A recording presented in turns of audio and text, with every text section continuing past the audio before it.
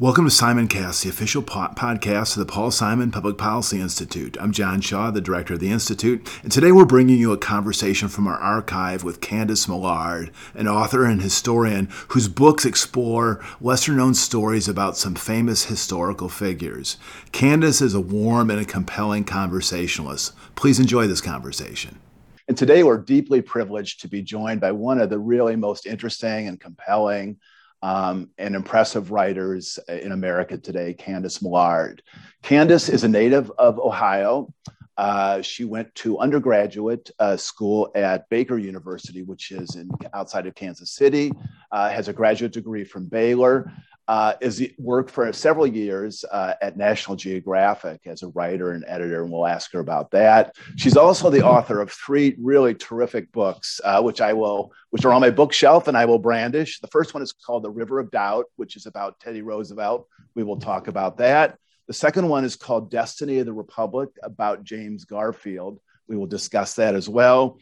And the most recent book is called Hero of the Empire about Winston Churchill. And in a moment in his career that we don't really know very much about. So all three of them are really interesting characters, and Candace's work is characterized by rigorous research, great writing, and really compelling storytelling. So with that, Candace, we're delighted to have you with us today. Hi, John. Thank you so much. I'm very happy to be here. Thank you for inviting me. Great. Well, Candace, I've seen you in a couple conferences talk about yourself growing up, and you referred to, I mentioned you grew up in Ohio as kind of a library kid, and you'd say some of your most delightful memories are going to the local library and grabbing a book, and maybe on a nice sunny spring day going out and sitting out front and reading it. And so tell us about books and libraries, and also you tell a wonderful story about the first book that you actually got. Tell us that story. So I was very lucky. It's interesting working at National Geographic because I worked with a lot of people who came from very different backgrounds from me, and many of them went to Ivy League schools and, sort of traveled the world and had exciting backgrounds. But I always say I would never trade my childhood with anyone. So as you say, I grew up in this little town in Ohio. It was largely working class town. Three sisters, wonderful parents, just a quiet life. And the center of it was the library. My parents were always very, very big readers, and just for fun. I mean, there was never this sense that, they never told us to read. There were always books around our house because we always went to the library, and we could walk there from our house. And there's a little Quick Trip next to, I think it was like Stop and Go, and we'd get some candy, go get our new book. And there, it was a little two-story brick building, and I still remember the smell of it and the creaky wood floors and the little children's room in the front with the big windows. It's a huge, huge part of my childhood. And so the story you're referring to was very, very much shaped my life as a writer, and I think who I am. And it was just one of these kind of things that happened. So one day I went to the library with my family, and when I walked in, there was a rack there of some books that they were giving away. And it was one of these vertical revolving racks. And they had the word free on front of it. So it was books that you could actually keep for yourself. And so I ran over and I asked my mom, can I have one of these books? And she was like, sure.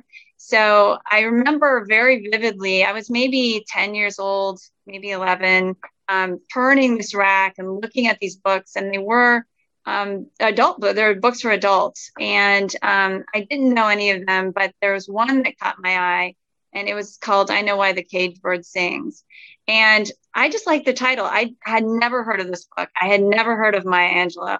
I liked the title. I liked the picture on the cover. So I pulled it out and I put it in my pocket. And when we started walking home, I started reading it. And, I'm sure you've read that book. So many of us have. And it's just this extraordinary, extraordinary book. And even as a child, I connected with it in this very deep, visceral way. But there are a lot of things that I didn't understand in it, and a lot of things that kind of scared me. But for the first time, I realized that books could be more than just, school books, more than just educational. They can be more than just fun. they could be, I mean, it was my first experience with literature. They could be really profound and beautiful, and they could transport you and just to somewhere you had never been. And it was this really extraordinary experience for me. And again, it's not that I was like, oh, Maya Angelou, and I had no idea who she was. But I still have that book to this day. I'm 54 years old, and I know exactly where it is in my bookcase at home. And it's still, just one of my treasured possessions. I've seen you in a couple of conferences talk about saying at one point you had maybe thought about being an English professor, but you said that you as you maybe got more into the graduate work, the focus on literary criticism turned you off. It was like rather than just reading books for enjoyment, it was reading them to find flaws and so forth. Tell us about how that shifted. While you continue to love books, your interest in the kind of academic approach to English turned you off. Right. So growing up, I didn't know anyone who was a writer. It didn't honestly even occur to me that I could be a writer. So I thought, okay, I love to read. I love books. I'll be a librarian or I'll be a teacher. And then when I went to college, I got my degree in English education. So I thought I was going to be a high school teacher. Then I decided I want to, go on and my plan is to get a PhD in English and become a college professor, an English professor. And I enjoyed my master's program, but like you said, the emphasis was on literary criticism at that time. And I think it still is. My oldest daughter is a freshman in college this year, and she also loves to read and loves to write. But I was talking to her about, do you want to be an English major? And I think she's going to major in anthropology because the emphasis, and this is not at all to criticize that theory, that thought, that approach to literature. I admire it. But for me, it kind of takes some of the joy out of reading because I love reading so much and it's so much a part of my life. And it's not even just, looking for flaws, but it's breaking it down and reading something into it that the author never intended. I mean, often you're discouraged from any, when you're writing about this, there's any biographical details, any historical details to try to understand what was going on at the time when it was written, both in the larger world and in this writer's life. It's purely the text and what you can kind of extract from it, not only not what the author intended, but they kind of discourage that. And obviously the kind of writing that I ended up doing, it's all about context. It's all about trying to understand what people were thinking, what was going on, why they made the decisions that they did, and why it led where it led. So to me, I really didn't like it. And just me personally, it wasn't for me. And I didn't want to teach that way either. And I knew that it's a very, very competitive field. There are a lot of brilliant professors, the push to publish and everything. And I knew it was just not the kind of publishing that I wanted to do. So I was in Texas. I moved back home to Kansas City, moved back in with my parents, didn't have a penny to my name, just trying to get a job. Well, speaking of jobs, I mean, the one job that you refer to a lot in your talks is just National Geographic and how that shaped you in terms of your approach to research, to writing, to storytelling. Tell us about your time at National Geographic. So that was my dream job. I was living in Kansas City. I was working for a trade journal company, and I was, I think, 27, 28 years old, and I wanted to change my life, do something big, and I didn't know how to make that happen. But I had, at that time, they had a 1-800 number for if there were any jobs at National Geographic. So this is, 1995. So a long time ago. So I would call this 1-800 number every day, and there were never any jobs available. So I later find out that really the human resources department at National Geographic is to keep people out, because there's so many people who want a job there. And like so many things, it ends up being who you know, right? Somebody knows who's already working there. There's a job, and they'll tell you, and you'll tell somebody else. So what happened? I always laugh. It's my husband, who was then my boyfriend. It was my boyfriend's college roommate's twin brother's friend literally told me about an opening at National Geographic. So I was actually thinking about joining the Peace Corps at that time. And this guy, the college roommate's twin brother, had spent a lot of time in the Peace Corps in Sierra Leone. And so he was like, look, the headquarters are here. Why don't you come there was an opening in Madagascar. Why don't you come talk to them? This is a big change. So I had no money. Again, I was making like $18,000 a year. I remember putting that on my credit cards, and but I was like, I'm just going to take an investment in my future. And so when I got to DC, he said, if you could do anything, what would you do? And I said, I'd work at National Geographic, but I have no idea how to make that happen. He said, well, I have a friend who works in the education department there. So we had lunch with him, this Roger Herschel, and his name was. He passed away a few years ago, unfortunately, but wonderful, became one of my best friends. And he told me about a job in the TV division and as a researcher. I wanted to be on the magazine, but TV was really interesting too. Obviously, they're documentaries, and it was a foot in the door, which is often all you need, So I got that job. I moved to DC, and I worked in that job for maybe 8 months. Until there was an opening on the magazine for something called a legends writer. And that's basically writing the captions for the stories. But it's hugely important because, as we know, if we're honest, most people, when they read National Geographic, they look at the pictures, which are, world class, right? And they read the legends, right? And sometimes they read the articles. But anyway, so they had a whole team of writers who did that. And they had a test when they had an opening. They had a test, and it was anonymous. And that's one of the things I always say that's so great about writing. It's a meritocracy. It doesn't matter where you went to college. It doesn't matter who your parents were. It doesn't matter if you have money or not, or what you look like. Can you write or not? That's all that matters. And so for this test, I was just a nobody in the research department over in TV.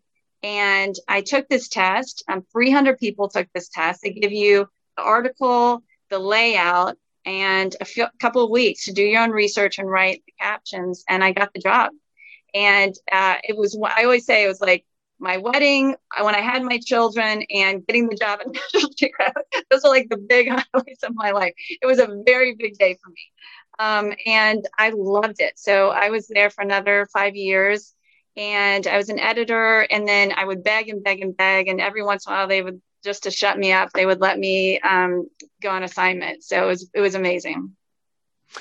Well, Candace, let's maybe shift a little bit to kind of writing specifically. And I was looking at an article that you wrote, maybe it was about 10 years ago in the Post, called The Writing Life. And I want to read a couple sentences and then just maybe have you play off it. You said, if I've learned anything about nonfiction writing, it is that the challenge is not in finding a great story to tell. More often than not, real life is so rich, complex, and unpredictable that it would seem completely implausible in the pages of a novel. The difficulty lies in understanding people that you're writing about, not their actions or even their thoughts, but their deepest character. It is not the famous events, the dramatic moments of public triumph that define them. It is when their lives are difficult, even desperate, that their true nature is revealed. Talk about how that perspective informs your writing, as we'll talk about Roosevelt, Garfield, and Churchill in a second, but that sense of character being defined by adversity. Yeah, absolutely. So I was actually just talking to a friend about this. I remember, when I was working on my first book, The River of Doubt, and it's about this trip that Theodore Roosevelt took down this unmapped river in the Amazon and nearly died on this trip. And his son was with him. And it's really a miracle that any of them survived this expedition. So I had been working on it for a number of years. I had gone to the river, I was obviously found it very, very stressful because I had never written a book, didn't know if I could pull it off. So I was in the final proofs of that book, and I was expecting my second child. And I got a call one day. They had seen something on a recent sonogram, and I had to come back in for a more detailed sonogram, and they found a tumor in my baby, in the fetus. A mass, and I had to have her that day. And so, and my editor didn't even know that I was pregnant because I thought I still had a few weeks, and I was like, it doesn't matter, I'll have the baby and I can get it all done. But I had to call him and say, I'm having a baby today. I need more time because, it was the final proofs were due. So anyway, I had her, and she had what's called neuroblastoma. She had stage 4 cancer, and was born with it. And so my husband and I, our family, were just thrust into this world where we're terrified that she was given a 30% chance of survival. And so I've just had a C-section. I have this baby in a different hospital. We're trying, everybody's everywhere. And I've got these proofs that I'm going through. And when I was reading through Roosevelt and all that he went through, I suddenly understood it in such a different way. There's my newborn baby connected to all these beeping instruments and things. And all I want is for her to survive. And I realized I just understood Roosevelt so much better, the decisions that he made, because all he wanted was for his son to survive this trip, And so at one point, he nearly took his own life because he was so sick. He thought he would be a danger to the other men.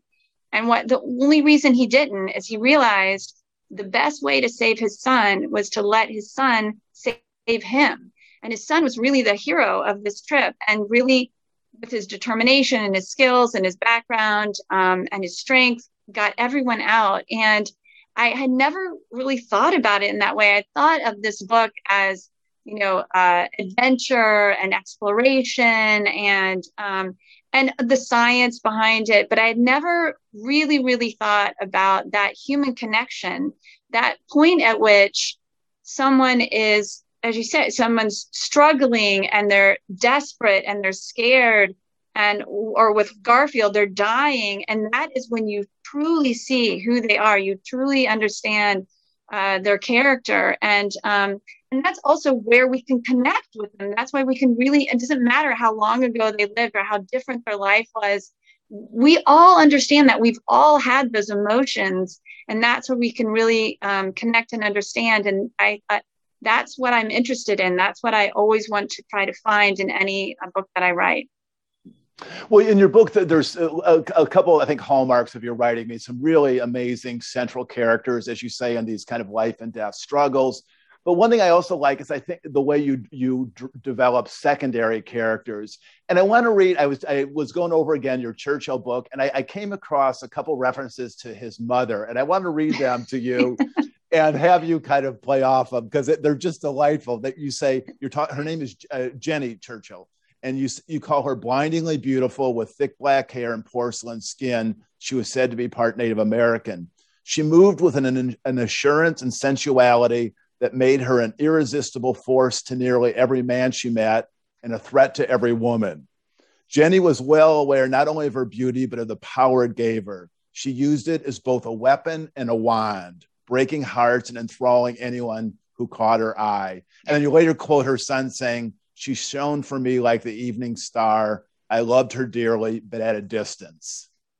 Talk either about Jen Churchill, who's an amazingly interesting person, or even just the way secondary characters can kind of shape your story and drive your narrative.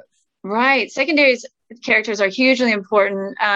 For one thing, they help you understand your central characters, right? You need their commentary about them and their interaction with so you can really understand whether it's, Churchill's arrogance or his vulnerability or his brilliance or whatever his daring, whatever it is you're trying to understand. You can't just say it, right? You need to understand it within the context. And there's no one better than someone very close to that person, and especially his mother, who I remember meeting with someone when I was doing the research in London.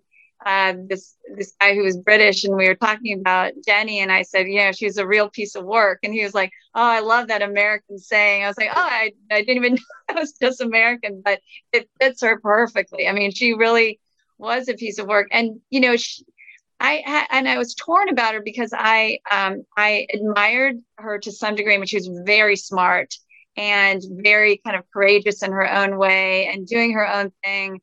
But as a mother myself, it was difficult, because she loved him and he loved her, but from a distance, and again, I always say, I wouldn't trade my childhood for anyone's. I certainly wouldn't trade it for Winston Churchill's, because he, was always thrown to these horrible, horrible boarding schools, and he was alone, and all he wanted was to spend time with his parents. He admired his father so much.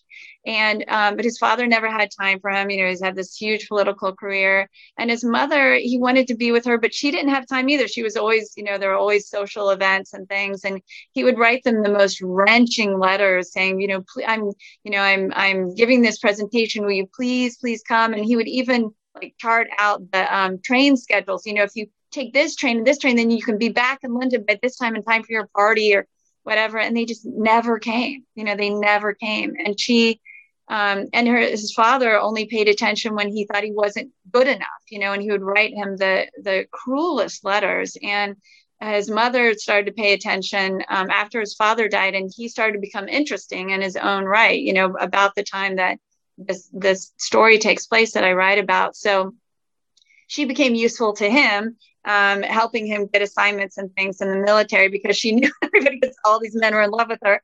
But also, she was interested in him because he was now he was an adult, right? And he was writing and he was thinking, and he was interesting to her. So it was a very, very interesting relationship that they had. But you're right, those I always say you have to have great central characters, of course, but you really have to look about who's surrounding them and find out where their archives are, where their papers are. It will tell you so much more about the person you're trying to know. Well, central characters go, Teddy Roosevelt is pretty good. Yeah. And the story you tell, he's just come off the 1912 campaign in which he tried to return to the White House. He lost a crushing defeat.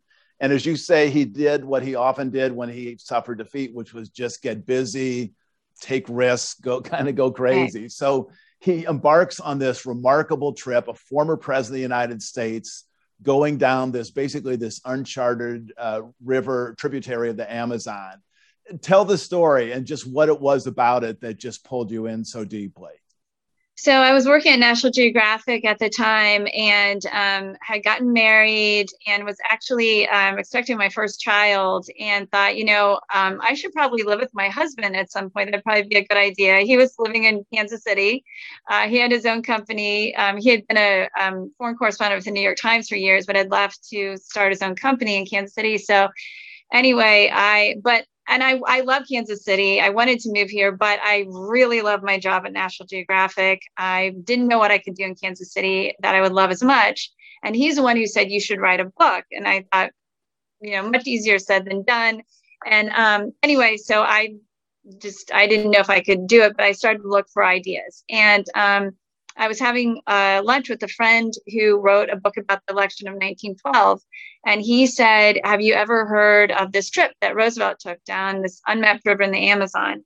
And I'll never forget, because I had read a couple of biographies about Roosevelt, but every book, most biographies, they give you maybe a few paragraphs about it, because it's after his active political career. So there just really wasn't that much interest in it. But I remember this friend of mine, James Chase, reading a passage about this trip, and he said, and the river is called the River of Doubt. There's your title.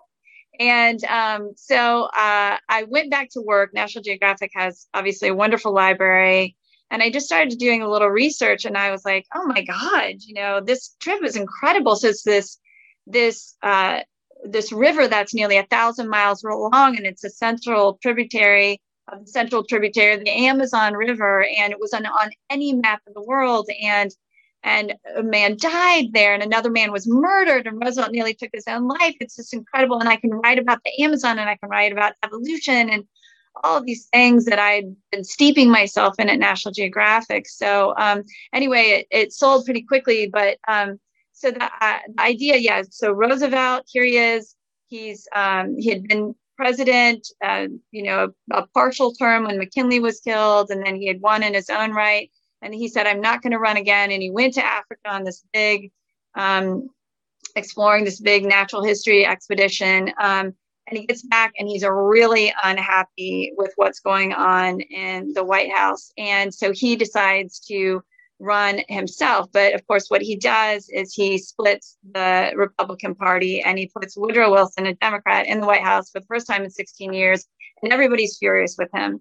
So he, like you said, every time he came against, when he lost his father, or when his mother and his wife died on the same night, all these difficult, unimaginable tragedies that happened in his life, he always threw himself into something really difficult and physically strenuous and dangerous to try to forget. And so he's a pariah for the first time in his life. He's not used to losing. He's given this opportunity to go on a speaking tour to South America. He gets there and they say, well, you can, kind of go on a natural history trip while you're here, or we found the headwaters of this river and nobody knows where it goes. You could do that. And I mean, it's Theodore Roosevelt. He's not going to say no to that, right? Even though he's completely unprepared. So anyway, it was just this unbelievable journey. And he came very, very close to dying in the Amazon. Well, and one of the kind of central tensions of your book is between he's sharing the leadership of this voyage with a Brazilian explorer, Claudio Rondon. Rondon. And Rondon wants to take its time and map the river and do this in a very methodical, scientific way. And Roosevelt wants to get down there. It's like anyone who's been on a family vacation, which people have two different agendas, can kind of appreciate just sort of the tension that just kind of jumps out of your pages. Is right. Because Roosevelt, they're running out of provisions. He's feeling horrible. It's raining. Bugs are everywhere. He just wants to get done.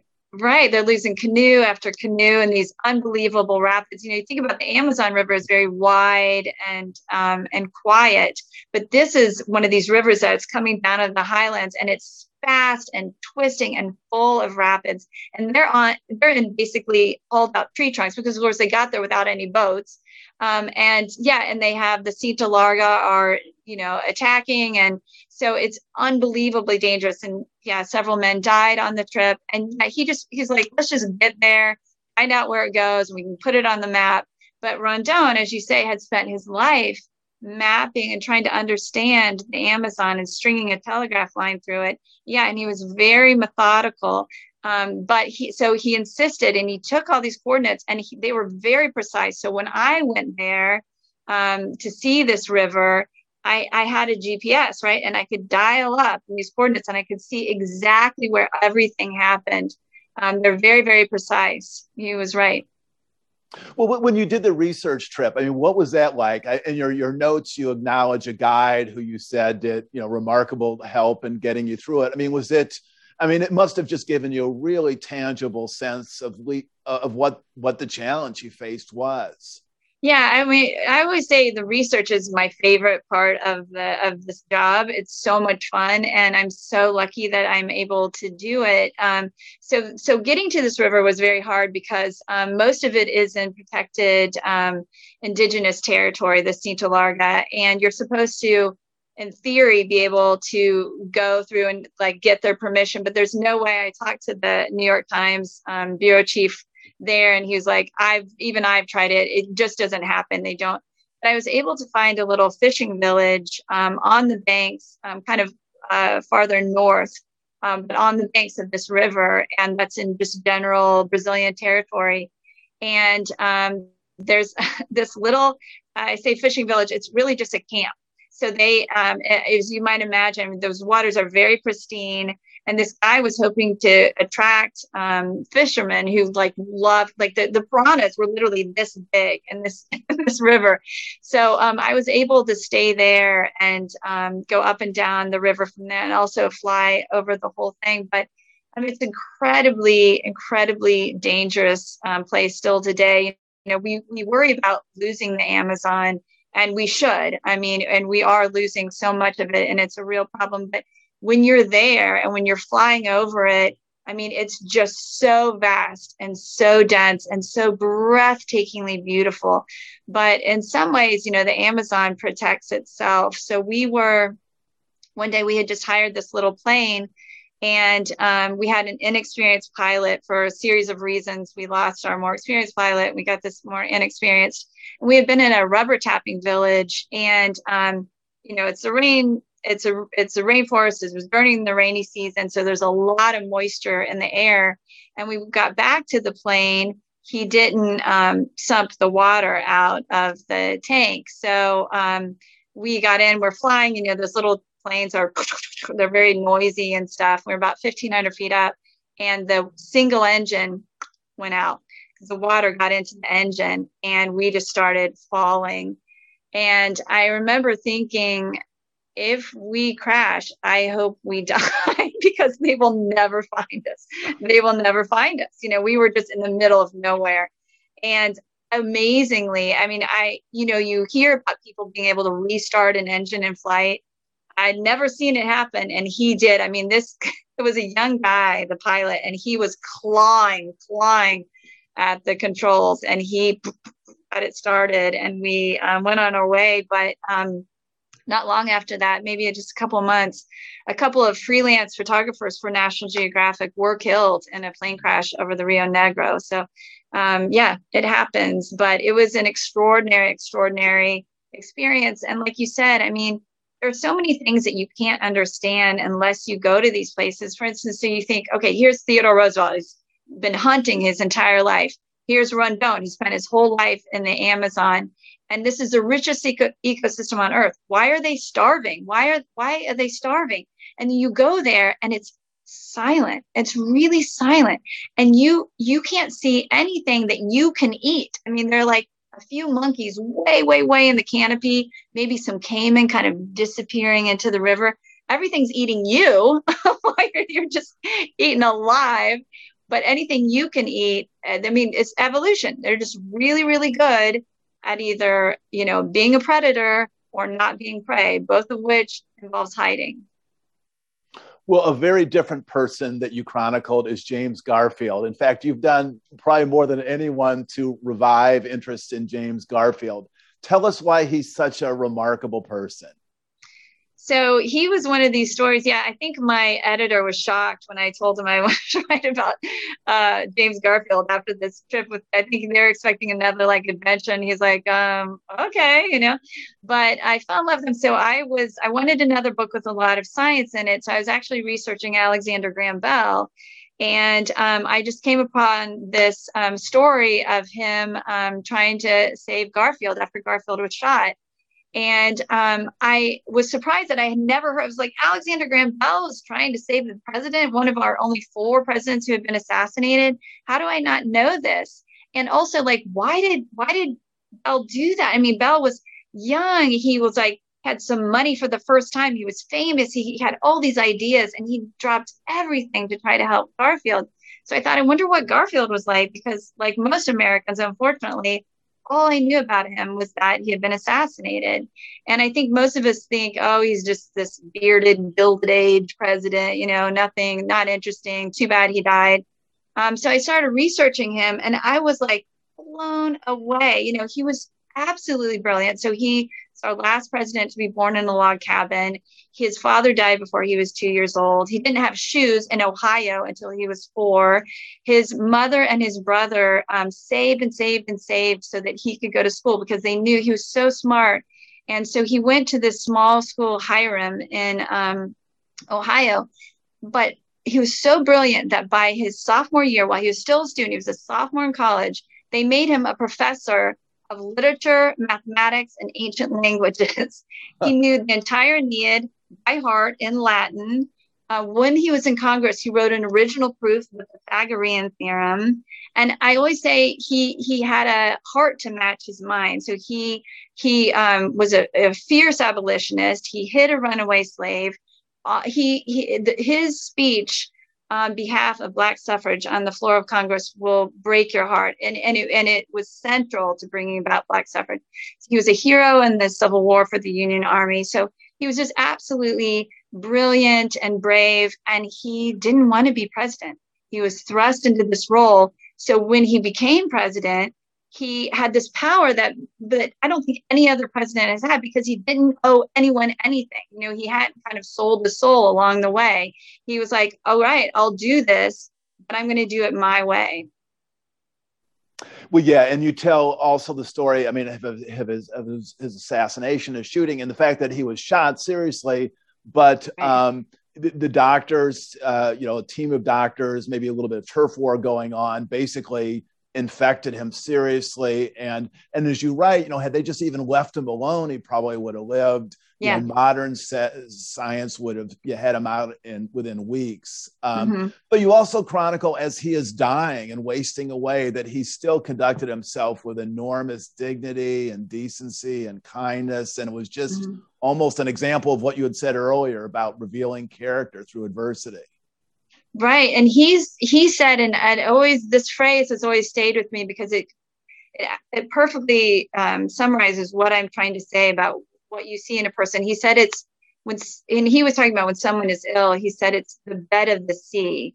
Everything else is stripped away and you see the bed of the sea. You see who this person is. And everybody who knew and loved him said he was his purest self. He was, here he was dying and suffering. I mean, his body was riddled with infection.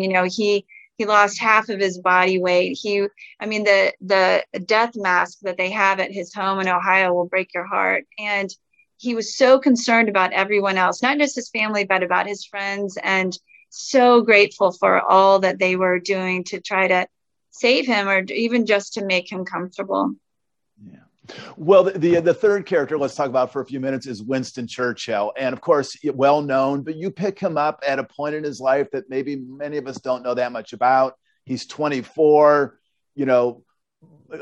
full of aspiration, trying to find a way to make it in the world.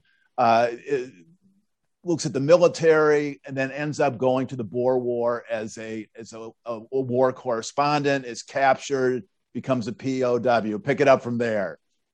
So he's in escort in South Africa, and just dying to get in the war, because he called military success, military medals, the glittering gateway to distinction, because he thought that's how I'm going to distinguish myself, and that's how I'm going to win the next election, because he had already run for parliament and lost. So he's desperate to find a way to have this path to power, right? And to distinguish himself.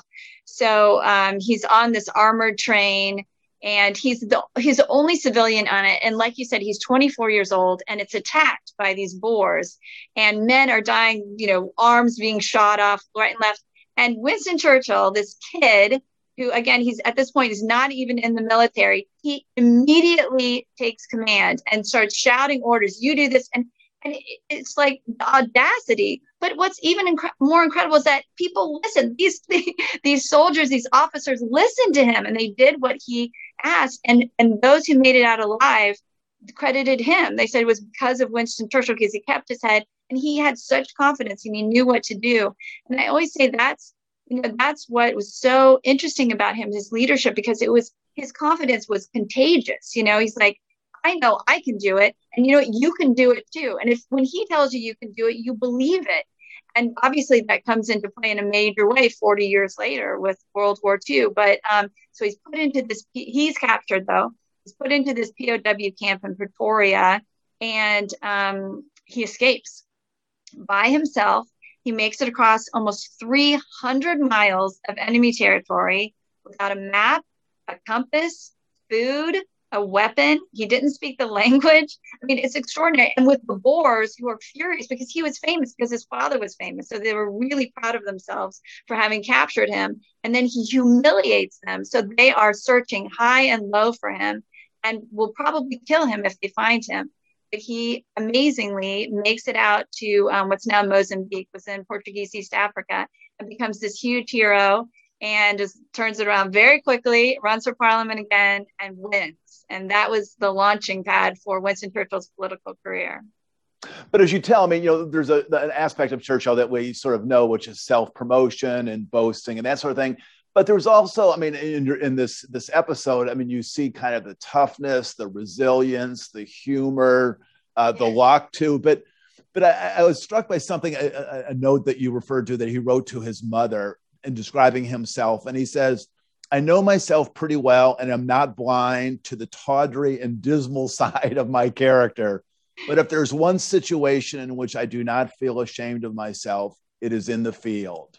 I mean, as you say, he had this sense of confidence in his ability to navigate the world, basically. Absolutely. Yeah. He used to say, I have faith in my star. And he certainly did, but and that's why I say, I'm obviously a flawed person and who isn't, right? But obviously had his flaws. And you see those very clearly, definitely his arrogance very early on. But he could laugh at himself. He knew it, and he would laugh, and he was kind of irresistible. And people would be like, that kid gets on my last nerve, but he's going to be prime minister one day. People said that again and again and again. And yeah, absolutely. The determination, the resilience, the resourcefulness. And people think of him as an old man sending young men into war. But by that point, when he was 24 years old, that was his fourth war on 3 different continents. And he had already written 3 books. I mean, he was, just incredibly prolific, but also incredibly personally brave.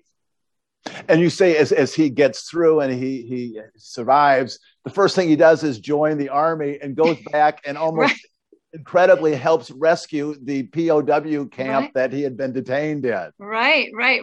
He frees that same POW camp. And, I was in that building when I was talking about research, when I went to do research for this book, and I went to Pretoria, and that building is now a public library. You can go in, but it's really cool because the room where Churchill stayed, there's a trap door in the floor. They had thought about digging their way out.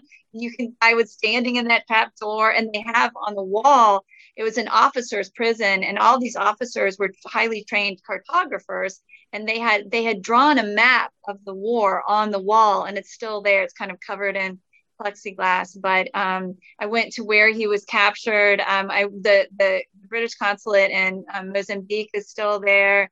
I went to where he hid along the way when he was escaping. He hid at a colliery in a coal mine shaft with these white rats for 3 days. And the colliery's gone, but the shaft is still there. And it's unfortunately there's a fire that's been going on for many years that they can't put out. Well, yeah, and I won't spoil it for our readers, who I will encourage to really pick up your book today. But a critical part of the story takes place in a mine, and you're very, very evocative. And it's funny because I was looking at your notes, and you wrote this. You said, I would also like to thank the mining historian Jay Davenport, who helped my research into South African mines, and whose carefully researched and fascinating book, Digging Deep, was an excellent resource for me. I'm imagining when you started this, you were not saying, I really want to learn about mines. But as you get pulled in this story, it's like, this is an essential thing to understand how he survived. Right. And it wasn't just her. I mean, she was wonderful, but also I met this incredible guy there. John Bird was his name. And he had spent his career managing coal mines in the same part of South Africa. And he had been fascinated with the Churchill story and had done a lot of his own research.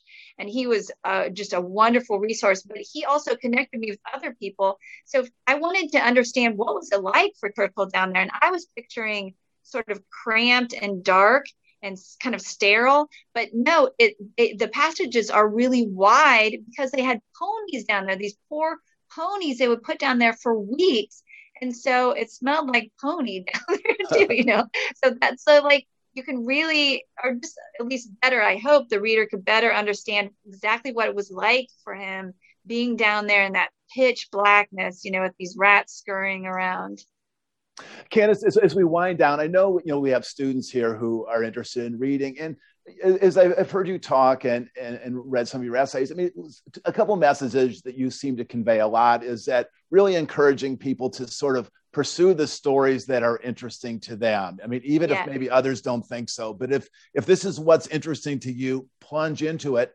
And also take the time to do it right. And I know you have said, there are deadlines, and of course, in the academic world, you have to respect them. But particularly when you're writing a book, I mean, you want this book to endure. So if you miss a deadline by a couple months, your editor's not going to love you for it. But when you look at the book 10 years later, you're going to feel pretty good about it. Absolutely. I'm a rule follower, so it's always very, very stressful. I always want to make deadline, but I always keep in mind, and everyone should keep in mind, no one's going to remember if you turn it on time. They're going to remember if it was good or not. So if you can make it better by being a couple of months late, or I'm always a year late, to be honest. I don't recommend that, but for each book, it's at least a year late. God bless my editor.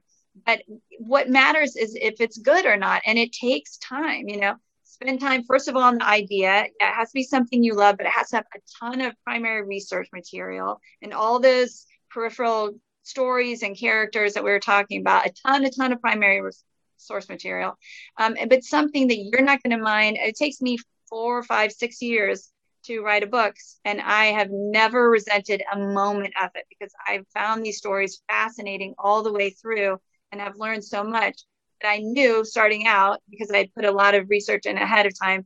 I knew that I was going to love working on it. Candace, final question. If you were to take a trip, say, from Kansas City to Carbondale for a book event, you have a new book, so we'd love to have you come. But if you could choose your traveling companion and your choices were Churchill, Roosevelt, and James Garfield, who would you choose? I would choose Winston Churchill just because I think he'd be funny. I think he'd be deeply entertaining and he would have so many great stories. I always say Garfield has my heart. And I think, Roosevelt was a brilliant man. But Winston Churchill makes me laugh. I would really enjoy him. Yes. That's great. Well, Candace, thank you so much for your time. We really do appreciate it. I know you've just finished a book and we are eager for that to come out. And when it does come out, and if you're doing a book tour, we'd love to invite you to Carbondale and meet with students and faculty and talk about your new book to the community here. I would love to do that. Thank you so much, John. I really enjoyed the conversation. Thank you very much. I appreciate it. Thank you for listening to SimonCast, the official podcast of the Paul Simon Public Policy Institute at Southern Illinois University. SimonCast is produced in collaboration with WSIU Public Radio. You can find SimonCast wherever you listen to podcasts, including NPR One, Apple Podcasts, Spotify, Stitcher, and more. Please subscribe to new episodes as soon as they're posted and tell your friends about our show. For more information, visit paulsimoninstitute.org. Thank you for listening, and thank you for keeping the legacy of Paul Simon alive and well.